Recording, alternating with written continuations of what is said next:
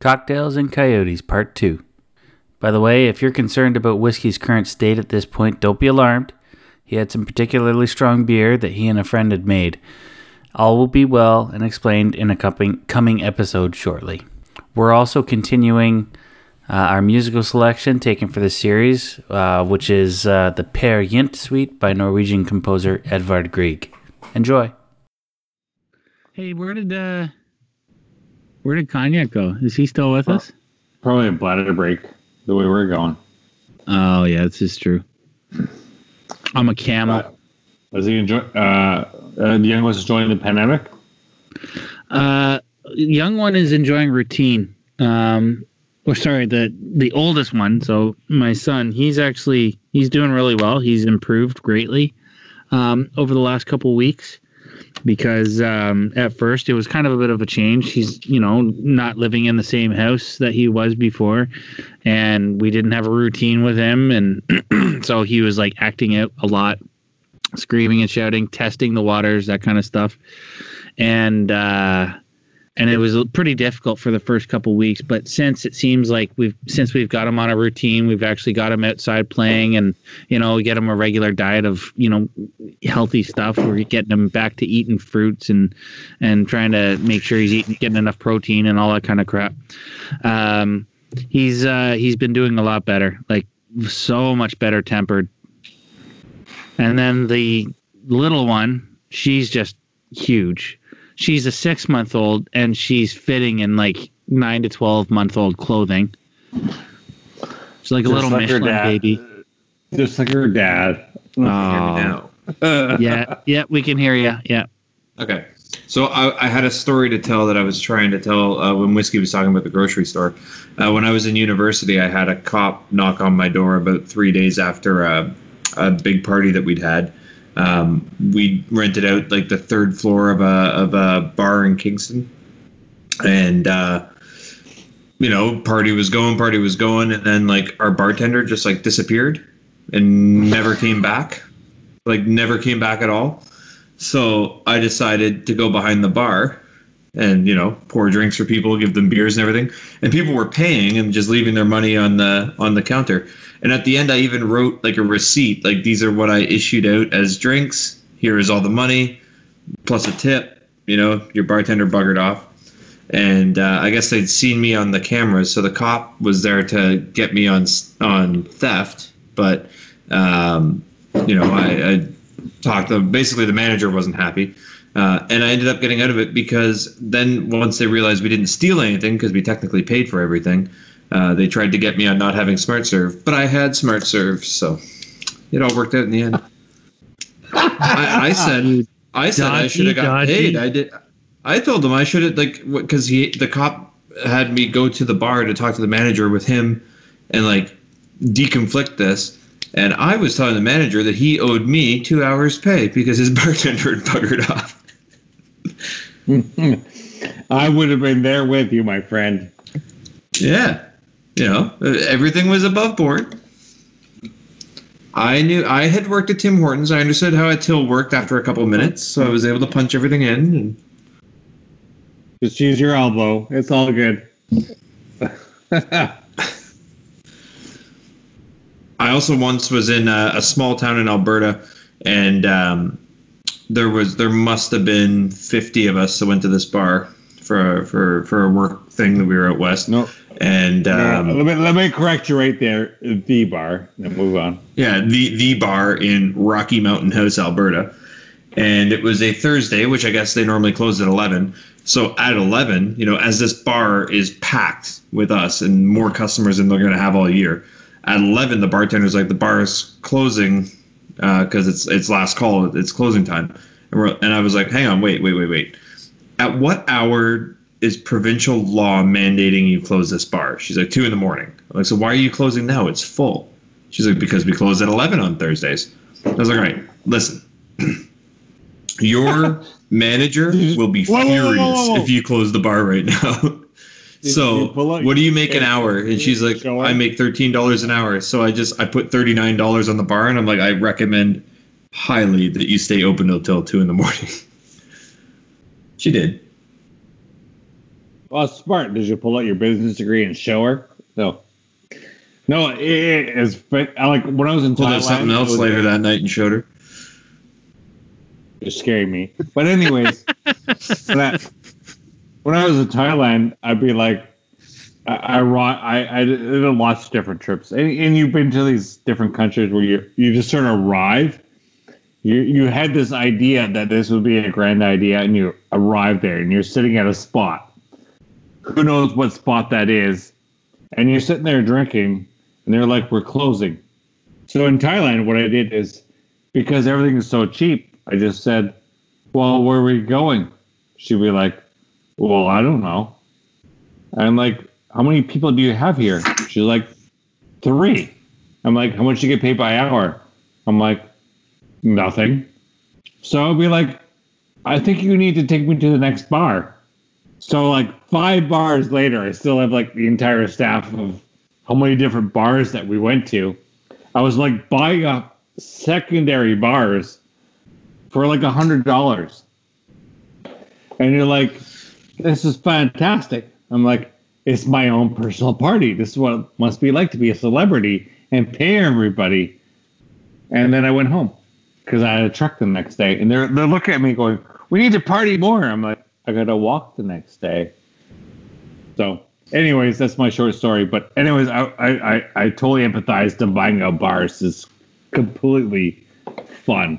Well, it's like the first thing you do at an all-inclusive, right? Well, the first thing you do at an all-inclusive is regret going to an all-inclusive. The second thing is you tip the bartender like $50 the first one you meet, and then you've just bought them for the week. You know, like that's true too. Don't they get searched for that kind of stuff though? Like for taking extra cash in some places. Some places, but there's. I know in Cuba they did. They know their ways around it. Yeah. Don't be so judgy. Come on. What do you mean judgy? I'm not judging. Me judge never. You're the real guy. You're like the man. No, but like yeah, they know their way around it. You know how to treat people. If you treat people with respect, like it'll go a long way. And what Cognac is saying is like, you know that people need money. It doesn't matter what doesn't matter how you go about it. One thing that drives me bug shit. Sorry, go ahead. Go ahead. No, go ahead. Finish. Sorry. One thing that drives me bug shit is when you're in like Thailand or South America, most of South America, or like Eastern Europe or whatever. Drives me up the fucking wall when people are haggling over like $3. You know, like the guy's like $15 and they're like, "Oh, I'll give you 12." Like like that $3 means a lot more to this guy than it does to you. Like just pay him the bloody $15. Like now, if you're in the Middle East, you have to haggle because it's expected, but I literally when I travel, if I'm doing a lot of shopping, I hire a haggler. I'm like, I'm gonna go in first, and I get a price. If you get lower, I'll split the difference. That's your job, and I'll go around and buy a bunch of shit. They make a bunch of money, they leave. I may or may not have paid a local $25 US to go just buy shit for me, because I know that if I go in there, I'm gonna get the white guy price. And white guy price does not sound good. Yeah, I totally agree, buddy. I mean, and I guarantee you, he's still like, you know, if it would cost him 50 baht or whatever, he's saying it costs 60 and he's pocketing another 10 off the top. But I'm over it because it would have cost me, you know, 130 baht to walk in there and buy it. So. I mean, yeah, totally. Like whatever souk you walk into, and they've been like, you're a white guy, they follow you everywhere you go. Oh yeah. So especially the lady boys, much to your delight. Well, yeah, bought Thailand, yeah, much to my delight. Go fuck yourself. I didn't know. I wasn't sure if he had missed that. That's why I started. It took him a while to get there, but he got there eventually. He's running at like 60% right now. Okay, like he's still sharp with attack. That's. But he's still sharp. It's his 60 is like our 95. I was trying to picture what currency it was. Like, oh no, that was like COPP. God, fuck. Yeah, you're an asshole. Yeah. Yes. Have you met me? Yeah. Leonardo DiCaprio is popping up. I'm like, yeah, that's not a movie I want to participate in. Yeah, totally. But anyways, like, it's like when you travel, it's nice. So I just got billed. I got billed $2,500 for a trip I didn't take with COVID-19. I had the same thing. And then you're like, I was told that I could defer my flights because I actually didn't cancel my flights. The airline canceled them. And then they were like, but we're not issuing you your money back. You can take another flight between now and July. And I'm like, oh, that's ambitious. Like, is anyone going to be going anywhere in July? I want the government to rule that Air Canada has to pay off everybody's flights or pay them back, so that then their stock crashes again and I can buy more of it. We're talking about that. No, but I had a hotel in Grafenweiler bill me $2,500 for a hotel cancellation. But the problem is today is the 17th, let's say, of April, 18th. And that's the 18th. So the 18th of April, that problem COVID-19. It's the 18th of April, and my trip didn't take place until the 22nd of April. But yet you're billing me 8% of my price. But I canceled in 16 March. So between 5 weeks between the actual arrival date and my cancellation, you are billing me my full 8% of my full rate. Where were you going? Germany. But see, look on the bright side. You know what you're not allowed to do in Germany that you're allowed to do during the pandemic is run around drunk with a rifle in your underwear and shoot at coyotes. No, that's Canada. I just did that. Anyways, moving along. They billed me $2,500 for a trip I hadn't taken yet, before I had even scheduled to take the trip. In fact, 5 days. Actually, they're building on the 5th of frickin' April. They're building on the 5th of April of a trip I did not take on the 22nd of April. And then he replies to me, you need to be generous. I'm like, you need to be generous on my credit card on your pandemic in your country that I'm already billed for. God help us all.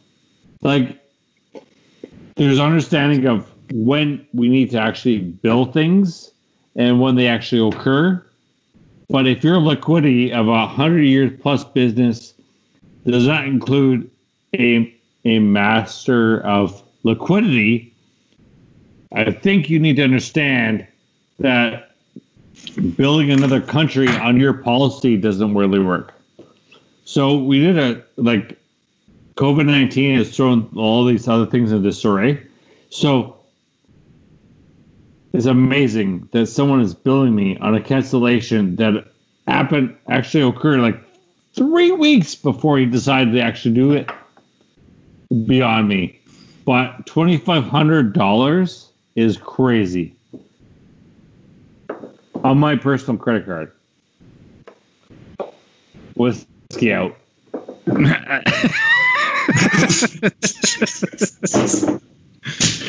I think we might need to switch gears here. Have you guys seen any good movies or anything lately? Like anything that's entertaining or worthy of bringing up? Because right now, it seems like we've hit a wall with the podcast. Oh, here's something that I started doing. I don't know if you guys noticed. I think Cognac noticed. was I started posting on our Facebook page and our Twitter page. I'm calling it "It's Late at Night and the Kids Are Down." And usually what I do is I post like a piece of music because I kind of get at a certain point you get tired of seeing memes all day long. I wanted to do something a little bit different. So I started posting like classical music. It doesn't have to be always classical music, but I would think about like, you know, if you want to do something other than watch Netflix or other than staring at your phone, if you want to just like put in some headphones and listen to some like really good music that I enjoy and that Cognac also seems to enjoy as well, click on the link that we share. And I think that would be, you know, it's something different. It's like turn the lights off, close your eyes, listen to the music and see what, and you know, see what it, and masturbate. How it makes you feel. Yeah. And masturbate. Yes.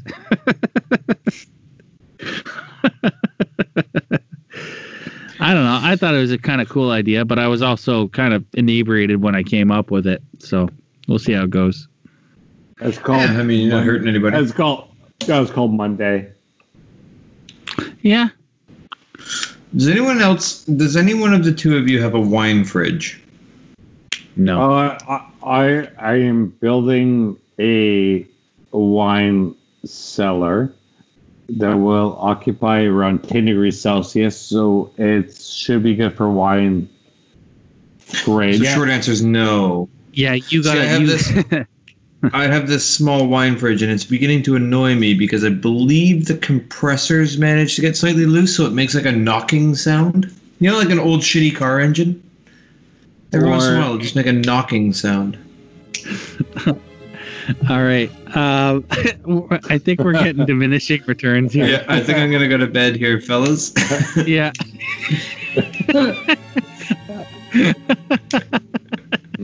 Oh, I know, my eyes are burning.